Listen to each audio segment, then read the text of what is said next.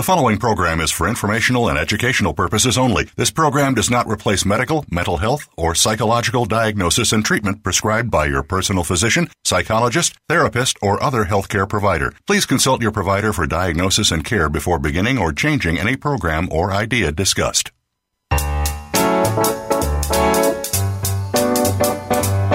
Welcome to Psych Up Live with your host, Dr. Suzanne Phillips. This is the show that brings you a psychological perspective on common and current life issues. Here is Dr. Suzanne Phillips. Hi, I'm Suzanne Phillips, and thanks again for joining me on Psych Up Live. No matter what type of relationship you're in, there will be conflicts. If it is a marriage or a long-term romantic relationship, the rate of conflict goes up. The more conflicts happen between couples because the stakes are higher, the expectations are greater, and getting one's way is too often tied to proof of love. Most couples need, but very few couples get, a course in conflict management. Our guest today, Keith Wilson, a psychotherapist in practice for 30 years, is going to give you a version of that. He'll be drawing upon his experience with countless couples and his important and very interesting book, Constructive Conflict, Building Something Good Out of All Those Arguments. Keith is a licensed mental health counselor, a certified alcohol and substance abuse counselor. In addition to Constructive Conflict, he's the author of The Road to Reconciliation, a comprehensive guide to peace when relationships go bad. He discussed that in a very interesting show on Psych Up Live in the past. His other book is How to Make an Apology You'll Never Have to Make Again. Now, Keith also works as a photographer. You can find his work on keithwilsonphotography.wordpress, and he's a novelist. His books include Intersections and Fate's Janitors, Mopping Up Madness at a mental health clinic. Keith Wilson, it is my pleasure to welcome you back to Psych Up Live. And it's my pleasure to be here, Suzanne. Okay, so let's start. This is such an interesting book. What made you write this book, Keith? Well, I've been in practice for more than 30 years, and I've got to say that the one thing every one of my clients had in common, and I've seen all sorts of people for every kind of trouble there is. But the one thing that they've all had in common is they've had a lot of conflict with the people they love. And I've wanted to find a way to help them through this. I felt that many of them lack some of the skills to be able to resolve or to regulate that conflict so it doesn't get out of control. Mm-hmm. And I looked around for books for that. I felt that there were many good ones, but none of them really spoke in a language that I thought my clients would better understand. And so I decided I was going to write it myself, largely because there's just not enough time in a session to go through this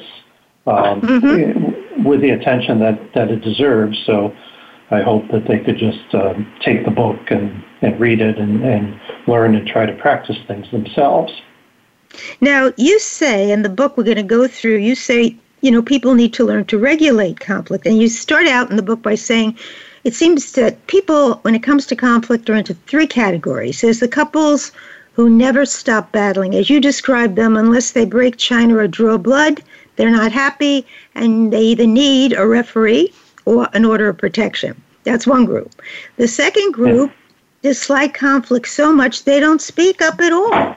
And so they tolerate injustice, exploitation, and they end up anxious. I mean, I've seen these folks too, depressed, even suffering from addictions. And the third group, they swing between not saying anything, repressing, or reprisal, getting even with respect to the conflict. So when you put them all together, you say, and I love this, conflict's like electricity. It can light things up, power change, or burn the house down. Actually, the question that you answer in this is, how do we regulate conflict? So let's help our listeners. Let's go through some of your steps, Keith. How do we regulate conflict? Yeah. Well, the first thing is probably the hardest of the, I think there's 14 steps that I have. And the first thing to do is to pay no attention to the alarm that's going off in your head. You see, humans are social creatures. We have this very exquisite instrument that tunes into whether the person we are with is working with us or is neutral or working against us. And we could probably tell, if you're paying attention, you could probably tell to the split second, for instance, when you're having a conversation with somebody, when you lose them. When that happens, when we detect somebody is not working with us in some kind of fashion, this alarm goes off in our heads, and we often resort to the fight or flight response because we think that this person is betraying us. Mm-hmm. Unfortunately, this instrument, which is very tuned into the other person's behavior, is not so well turned into my behavior. So if a person, says something kind of snaps at me, I might very easily interpret that as a break in our alliance. But in truth, they're probably responding to something that I did, and their alarm went off. So that's where it gets important. Go ahead. Yeah, go ahead. Oh, that's where it gets confusing because so I'm watching and he's working so much that he never has time for us to have a social life. Now that means I want a social life with him. But if my alarm goes off and I say you don't really care about our marriage or our social life, I've already entered it in an aggressive way with a blame. So that once your alarm whereas you might go to him and say, "I really miss you," and then the message and the tone is very different then. Mm-hmm. Mm-hmm. Yeah. Now you also say once that alarm goes off, we all have an uncanny way of picking the wrong place and the wrong time. People always fight before they're ready to go to bed. They're too tired to even think, often after they've had a drink. And the worst is when there's an audience that are with other friends or family. Mm-hmm. Yeah, I think couples really, it's worthwhile to have a conversation to determine just what is the right place and right time to have a conversation that's going to be difficult. A lot of conversations turn bad not because of what they were talking about or because of the characteristics of the people involved, but because they kind of pick the wrong time and place. So, some people are morning people, some are evening people, some do best if they have a private place to talk about something difficult. Some people do best if they have a public place, and the public around them serves effectively to remind them to control their voice and that kind of thing. Mm-hmm. So it's important to kind of find out for yourself. But then, while I say you got to pick the right time and place, you do have to pick a place. It's not a good idea to put off issues too long because you're trying to find the perfect time.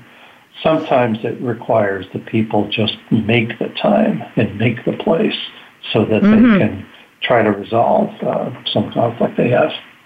Which is a very effective way of beginning to deal with conflicts.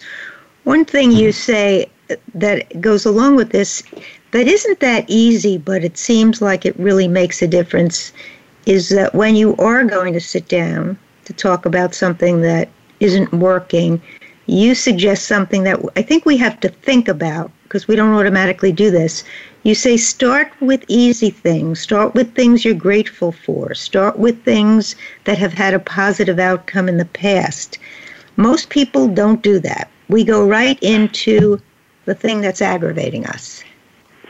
Yeah, most people, it seems, don't start talking about the difficult thing until they've worked themselves up into a lather, Right. very upset and frustrated. And so they start the conversation right off the bat with the most hard kind of thing to deal with. And this, of course, puts their partner back on their heels and often gets them defensive, and nothing good happens after that. It's much better to begin with things that you already agree on. I mean, for instance, the wife who's been missing her husband might start off with, we used to love it when we went out dancing, rather than starting, you never take me dancing anymore. Yeah. So it's like resetting the memory of a positive before you're going to explore what's going on and what has happened. I mean, one of the things that reading the book does do is bring to the surface real ways of doing it different. So one thing you talk about that I think is very common is what you say, the difference between the 20-20 rule and the 20-80 rule. Yeah. Well, a lot of times when it appears that a person is overreacting to something, they're actually reacting to something that's off the stage. So if your wife is late to get ready to go to a party or something, and you get upset at that, you're getting upset at that, but you're really getting upset about the million times before that she was late. It's the pattern that you're upset at. But the trouble is, she can't do anything about the other times right now. She can only do something about what's happening now. You may also be getting upset about, you start thinking that for the rest of your life, every single place you go to, you're going to be late. So you're dealing with the trouble in advance then. So often when people remember this principle, and if they're going to get upset about something, just get upset at the thing that the person can do something about, then it often helps them quite a bit. It can cut back their grievance by 80% sometimes. And then they can get started better and really deal with the issue much better because you're less upset. So one of the things that really resonated, because I too have worked with couples for many, many years, comes under your heading of know what you're asking. And you use as the example in the book a spouse finding out that their partner has had an affair. And I will tell you, and you sort of hint at it, and our listeners I'm sure could relate to this, if you realize suddenly that your partner has had an affair, it's an assault on your sense of the world, your sense of safety. It's an assault on you for thinking you knew and you didn't know. So it's the person's assaulted in terms of their reality and their world. And inevitably, they want to know details. They want to know, really, how did this happen to me on my watch and I didn't see it? And that's really a piece of it. We're almost out of time for the segment. We're going to continue with it. But one of the things that it's interesting because you are saying, and I think it's right, you have to really ask the real questions then. But the question I want to ask you, Keith, is it's very hard for the person to stop for a while asking some of the details. Now, I've said to people, if your life is now going to become one of you asking questions and him or her under house arrest, I don't think you've resolved anything. I don't think anything good has come from this. So the question that we're going to look at on the other side of the break is your very important way of asking them to consider what questions really bring them to a place where the affair doesn't have to be the tragedy of the marriage, but maybe the beginning of a better marriage. We're going to take a break and come right back. You've been listening to Psych Up Live. We're here with Keith Wilson, a psychotherapist in practice for 30 years, and we're talking about conflicts that couples have and constructive conflict. His book is Constructive Conflict, Build Something Good Out of All Those Arguments. We're coming back to speak about how you talk about an affair. Stay with us. We'll be right back.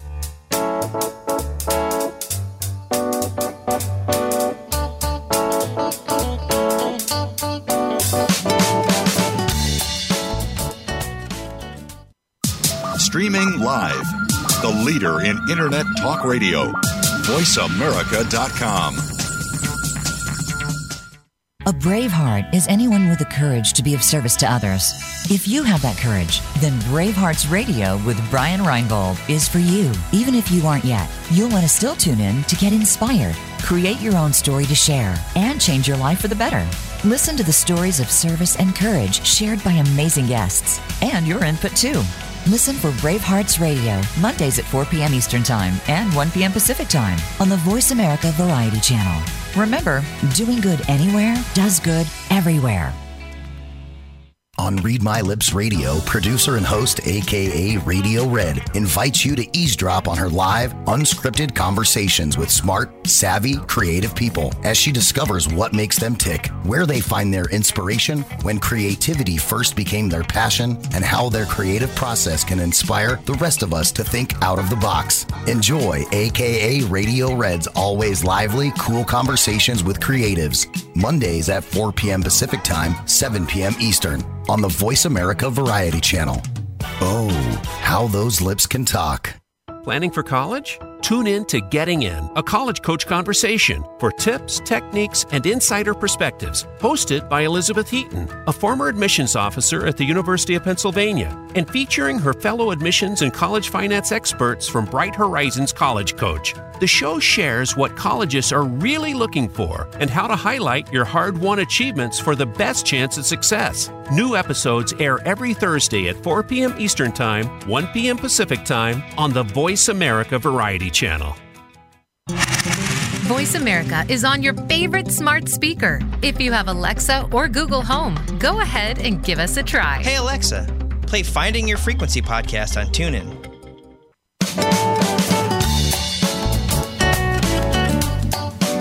You are listening to Psych Up Live. Join in our conversation today by calling Dr. Suzanne Phillips or her guest at 1-866-472-5788. That's 1-866-472-5788. You may also send an email to radiohostphillips@gmail.com. Now, back to Psych Up Live. Welcome back. Here at Psych Up Live, we're talking to Keith Wilson about constructive conflict, and we were just on the question, what happens when you find out, let's make it you, Keith, you find out your wife's having an affair. What do you have the urge to do? What should you do that would be more constructive? Tell us about this. Well, first of all, I would probably be nuts just like everybody else who's in this position. Once I finally came to myself and realized what was going on, I would realize that all these questions that I've been asking the person, many of which I don't really want to know, many times I get an answer that I regret getting because, it gives me an image or whatever. Really what all those questions boil down to is, can I trust you? That's really the only question that there is. And of course, the answer is also obvious. The answer is no, I can't trust you. So that's what all the questions really amount to. And if you're on the other end of this, if you're the one who had the affair and getting all these questions, you have to answer them in such a way that then builds trust. So let me ask you, Keith. Keith, if you have a couple sitting in front of you And, okay, they came to you because they want to repair the marriage. He's learned about the affair.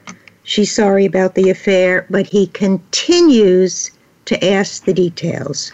What actually do you say to him? I say, what would help you restore your trust in your partner? Well, I want to know what she did. I want to know what she did. All those Thursday nights that I thought she was going to the book club, I want to know what she was really doing. Yeah, well, if that's the case, then that's what would help restore trust. Usually, in that case, the injured party is not really asking it for the answers. It's like a test to see if the person is going to be honest and forthright. If the party who had the affair is now being honest and forthright, then that will begin to build trust. But if they dissemble or evade and all that kind of thing, then the injured party is now learning really can't trust. And it's going to be a much longer road before trust can be rebuilt. Mm-hmm. How do couples get to the place, or how do you help couples start to look at what was going on in the marriage before the affair that might lead them to a better place than the crime and punishment scene? Yeah, well, this kind of gets into most of the material of my other book, The Road to Reconciliation. And this is a very long road. I think what has to happen is for the person who committed the injury to the relationship to kind of back off a little bit at making excuses and really come to a place where he or she can take responsibility for whatever they did, despite the precipitating factors. That is not to say there aren't any precipitating factors, okay, but they really need to take responsibility. And meanwhile, the injured party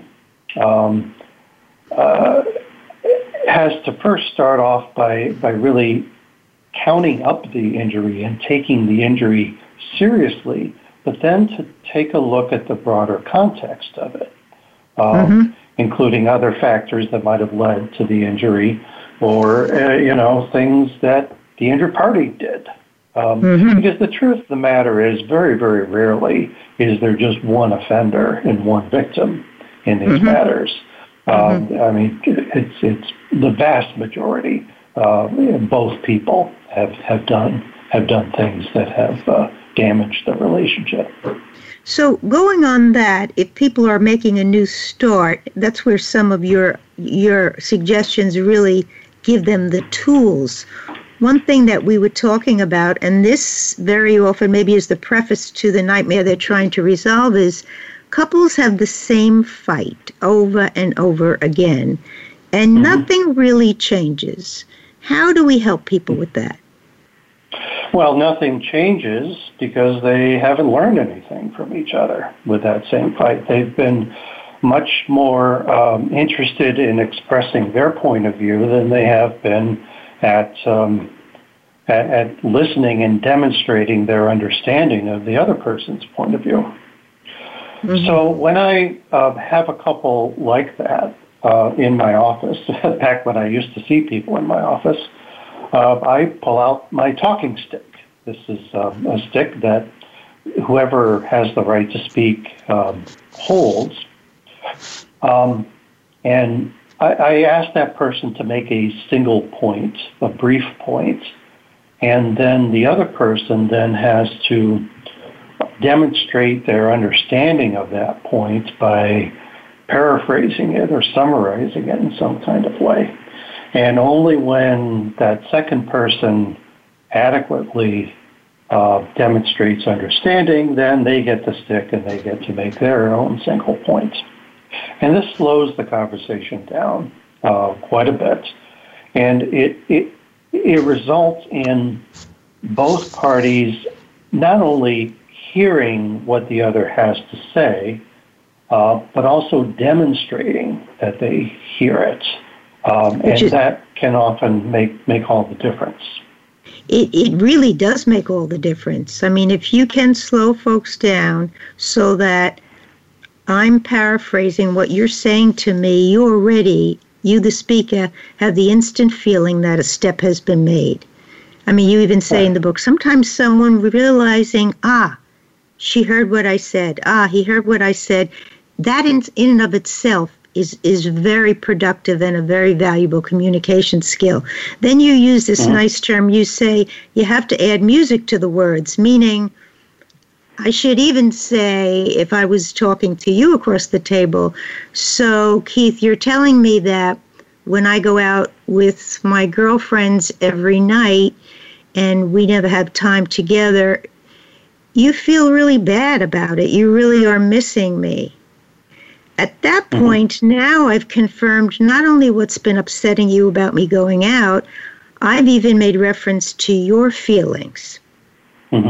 Yeah, if all you do is paraphrase the content of what your partner said, you're doing a great thing right there. But graduate level, extra credit kind of paraphrasing means that you paraphrase. You reflect the person's feelings, so that not only what they say is being put back out there, but you're showing that you understand how they feel.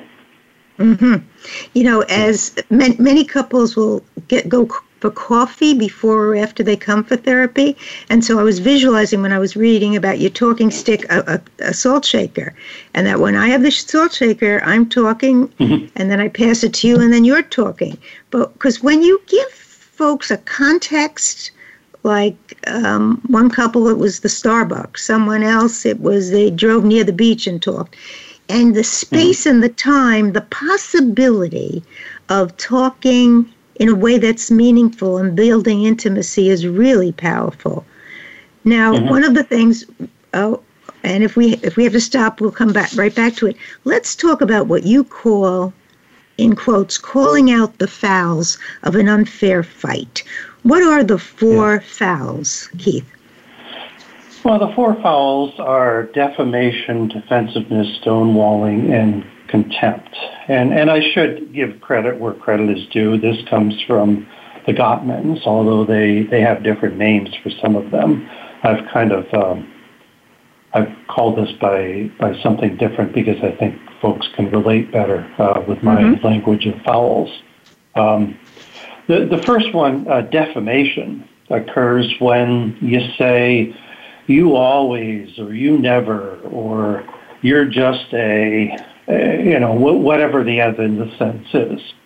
And that is defamation because you are defaming the person. You are impugning that they are always this way when it is impossible for somebody to be always anything, or never anything, or anything like that. So whenever you hear some of those words, then there's probably defamation going on, and that gets people's backs up. That gets people defensive when you say really more than is actually true, when you're using that kind of hyperbole. So the second foul, and the second one usually follows defamation, and that is defensiveness, and that is when you don't deal with the matter at hand, but you're bringing up some other topic to try to change the subject, and there's a million other ways of being defensive. One special way of being defensive is the third foul, stonewalling, and that's where you just kind of go silent and not deal with the problem at all, or give these vague answers. And the final foul is probably the most serious, and that's contempt.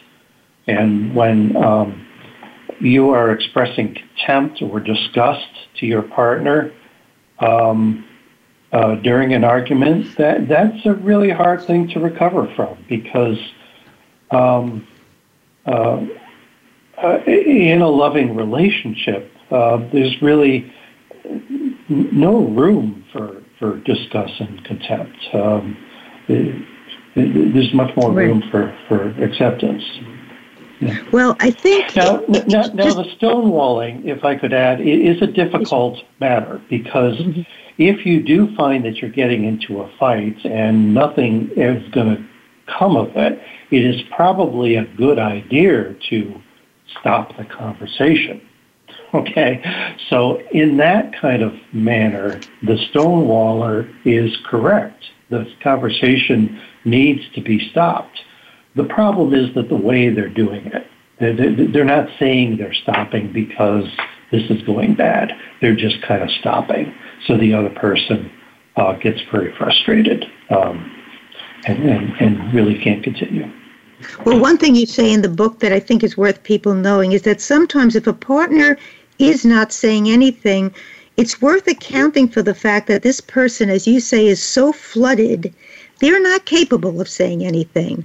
And if at that point the flooded person could say, I got to take a break, rather than just stonewalling, the other might be helped. And if the other realizes, your partners, if this person happens to be less verbal, let's make it the man and the woman. I've had women follow men from room to room. The man is stonewalling because he's not saying anything. The poor guy is also overloaded. She's desperate, and she can out-talk him at any time in any place. So I'll say, no matter how many rooms you follow him in, he's not going to come to the conclusion that now he knows what to say. But when you say that if a couple realizes, well, the other one's flooded, let's take a break, and you say you can even use have a word that means, we got to stop right now and come back to this, it sounds very important. Yeah. The other thing that I wanted us to go over is, so let's suppose, and we should say from the Gottman research, I think contempt was considered the deal breaker. When Gottman saw couples that were rolling their eyes, which really it's a kind of violence. It's a putting of the other one down. When he saw the rolling of the eyes, that's the couples he predicted were not going to make it. Am I right? Yeah, that's what he said, but I don't think it's certain by any point, by any means. But it's things have gotten pretty bad if that's the case. And as it turns out, he was divorced 2 times. He's on his 3rd marriage. It's very interesting. Right. Here's the thing I want us to take into account for our listeners. How do we call out a foul? So if somebody walks, I remember the scene from years and years ago, and I'll adjust it a little bit to protect people. So he's supposed to be babysitting. There's 3 triplets. She's out for her one night. She walks in. The place is a complete mess. He's laying on the floor. The little ones are using him as a trampoline. She comes in screaming, "Are you out of your mind?" And he's thinking, that's the thanks I get? So with that kind of a defamation, how does he call out the foul? How does that even happen? Well, first of all, I would name that foul contempt, because she is showing some contempt. It's always best to call your own fouls when you can. Okay. That gives you a lot of credit. A much better frame. I mean, just like in the basketball court, it's better to call your own fouls than to have some other person call. But I think when you have to call somebody else's fouls, then you may have to kind of go back at the beginning of this whole program and shut off the alarm first and start with what you already agree on and all that kind of thing. No, I agree with you. Because if you're being self-reflective, you're going to say, let me say that again. Or I think I was being defensive, or I'm so flooded I can't talk. That is, I like that idea. It makes so much more sense. If we're all being self-reflective to improve our communication, it comes across to the other as very honest and authentic that you're trying. You just called me a pig, but you went, whoa, take that off the table. Let me change that. Well, that's a really good thing to happen. Yeah, it's definitely best to call your own fouls. Yeah. So we're going to have to take a break. But the idea of there being fouls and that they're being named, if we each think of them, if we're going to take responsibility, am I defaming the person? How defensive am I? Am I purposely stonewalling? I really have the words I don't want to speak, or am I rolling my eyes and being contemptuous? Then we really everybody does start to take responsibility for making the marriage really workable. Mm-hmm. Yeah. We're going to take a brief break. You've been listening to Psych Up Live, and we're here with Keith Wilson, a psychotherapist and the author of Constructive Conflict, Build Something Good Out of All Those Arguments. Come back, much more to talk about. We're going to talk about repairing injuries and detecting dreams in our partner. Stay with us.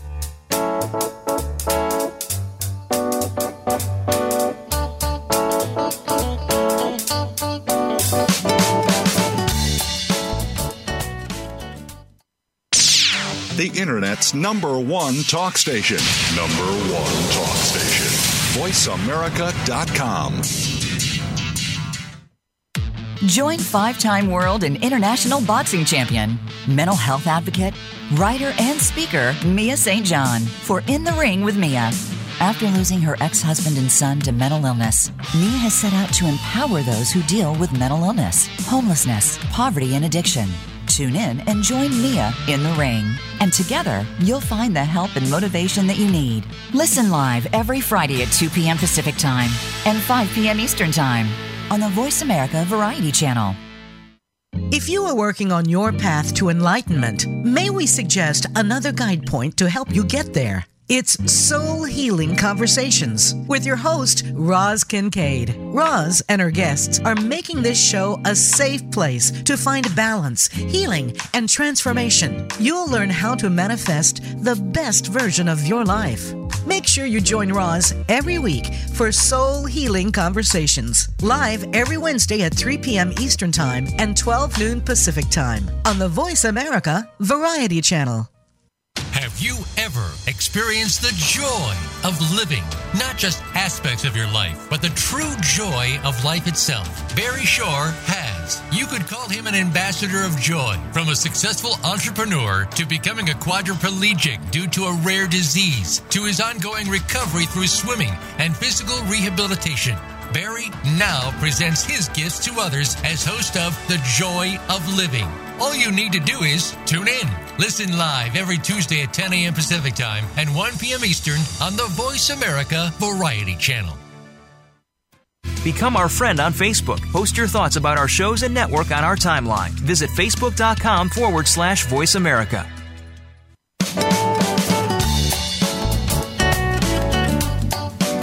You are listening to Psych Up Live. Join in our conversation today by calling Dr. Suzanne Phillips or her guest at 1-866-472-5788. That's 1-866-472-5788. You may also send an email to radiohostphillips@gmail.com. Now, back to Psych Up Live. Hi, folks. Welcome back to Psych Up Live. So Keith and I were just talking at the break about a very important step, which is repairing injuries. So I'll give you the context. I'm in the middle of a fight with my spouse, and I see a look on his face. I really see how very, very upset I have gotten him. Now, at this point, Keith, you say make a repair, but I don't know what you mean. Yeah.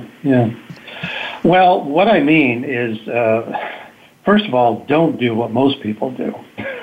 What most people do is they will hammer away at the same point they were trying to make before the other person began to object. And, of course, this gets them deeper and deeper into trouble. What they really need to do at that point is to step back and stop talking about the content of their discussion and restore the relationship in some kind of way to let your partner know that you're in this together. You know, you don't hate him. You want to work it out in whatever way you say that to him. Now, I've tried to, put words in people's mouths and, tell them that I love you and that kind of thing. But this is really the kind of thing that every couple really has to develop on their own, and they probably already have ways in which they make repairs all the time. It's often a pretty good practice to, sometimes when I see people, I'll point out when one or the other is trying to make a repair of something that they said, because quite often these repair attempts go undetected. Okay. Right, and it's important to realize when the partner is trying to scale things back, as it is important to scale things back yourself. Mm-hmm. Yeah. So there are some people who will stop the argument and say, "Wait a minute, I'm upsetting you, and that's not my intention. What I really wanted." Right. And sometimes someone will touch somebody's hand. Some couples use humor very effectively to stop pain and hurt, and that's one of their trademarks. Laughter, etc. But I think I agree with you. Every couple has their way of repairing. But I think what I like about what you do by including it in the book is you're saying, if the conversation's a fight, it's going nowhere. Use your repair, slow it down, and then maybe you can restate it from a different perspective that's less punitive or less defamatory, just as we said before, and in which you don't use one of the fouls. But you might even say, "I really don't know how to say this." Mm-hmm. Yeah. Sometimes a repair can be just as subtle as a tender look, provided the partner notices that kind of thing. And a repair attempt is probably a good thing to try before you take up stonewalling. Okay. And it's definitely the thing to try before you start stalking your partner from room to room when he is stonewalling. Then sometimes it's a good idea to come up with phrases and words in advance that that you're going to say, like "I love you" or "I'm sorry" or "that went badly" or whatever, so that you have them ready at hand when you need them. Having done workshops for couples over all these years, if you'd have seen the couples when they arrived on Saturday, they were usually uniformed services. No one was sitting with each other. But by Sunday, everybody was sitting together, but it was very funny because they would sort of tease us, the trainers, because at times I would say things like, "Do you want to win or do you want to be married?" And they would all scream, "We want to win." And they knew that, of course, that wasn't the right answer, but they'd gotten comfortable enough in using kind of a joke about it. But you're right. If couples could realize how much power their good feelings have in offsetting the difficult times, they can start to use them to slow down a conversation that's going to go nowhere or that's going to really escalate. So that brings us sort of to compromise. You say compromise is not necessary if you don't care about each other. Right. There are actually a lot of alternatives to compromising, because really, when you compromise, nobody is happy. Nobody is getting everything that they want. So every couple, they come up with their own way of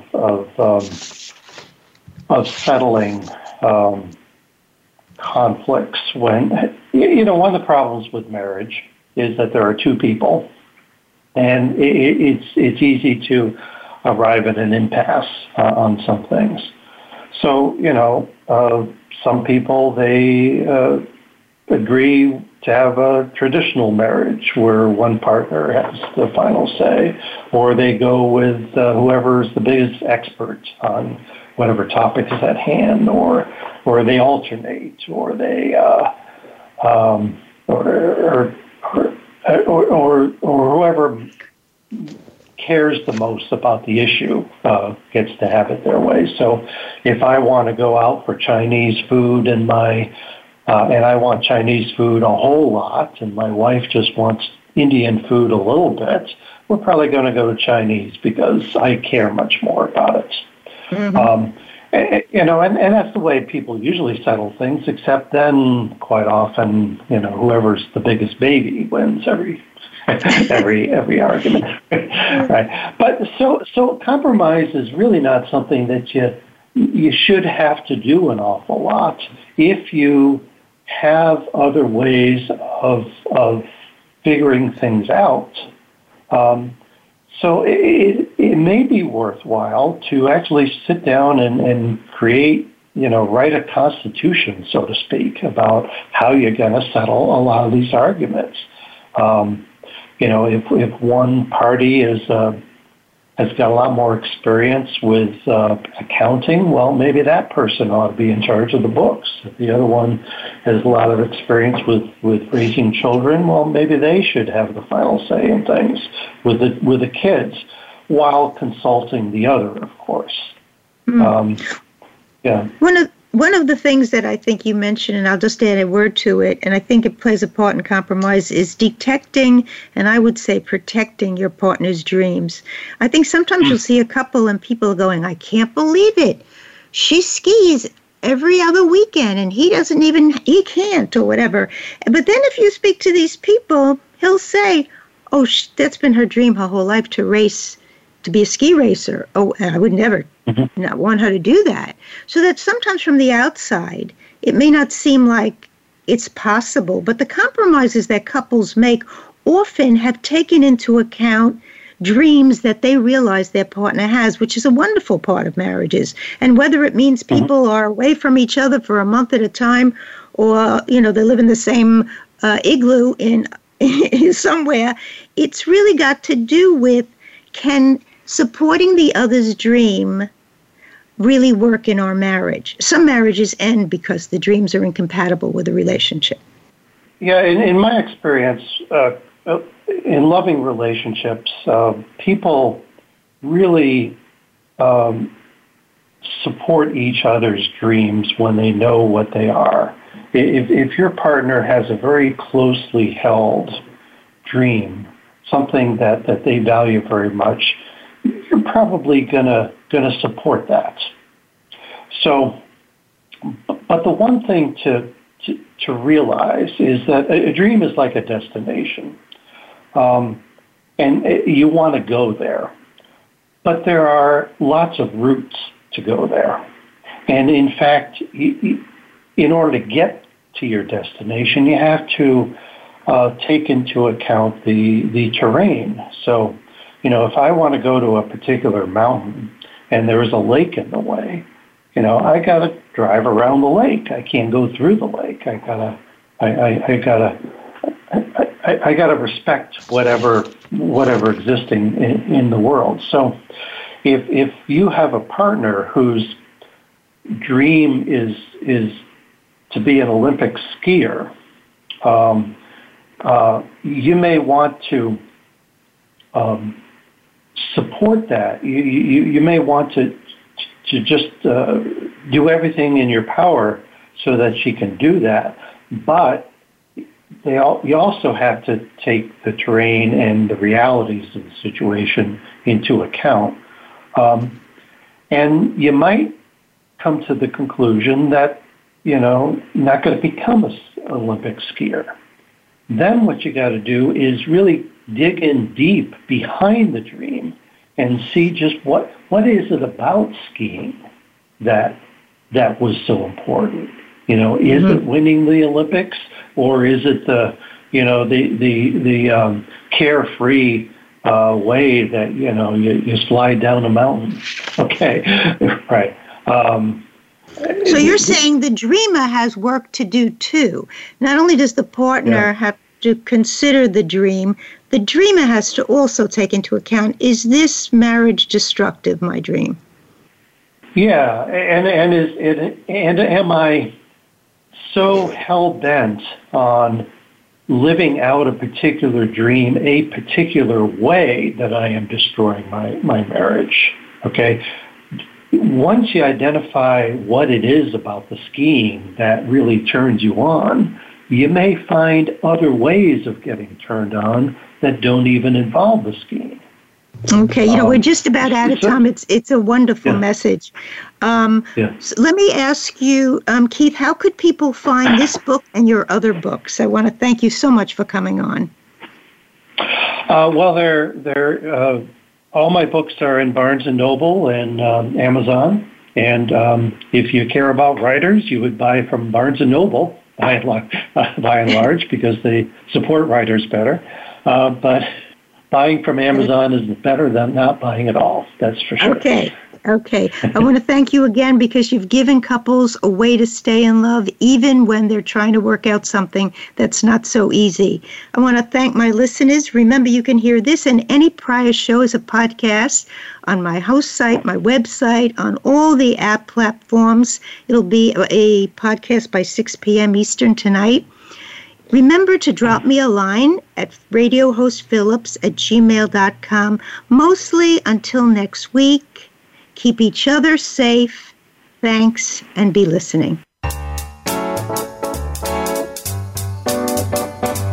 Thank you for tuning in to Psych Up Live. Please join Dr. Suzanne Phillips for another edition of our programming next Thursday at 11 a.m. Pacific Time, 2 p.m. Eastern Time on the Voice America Variety Channel. Until then, be well and be listening.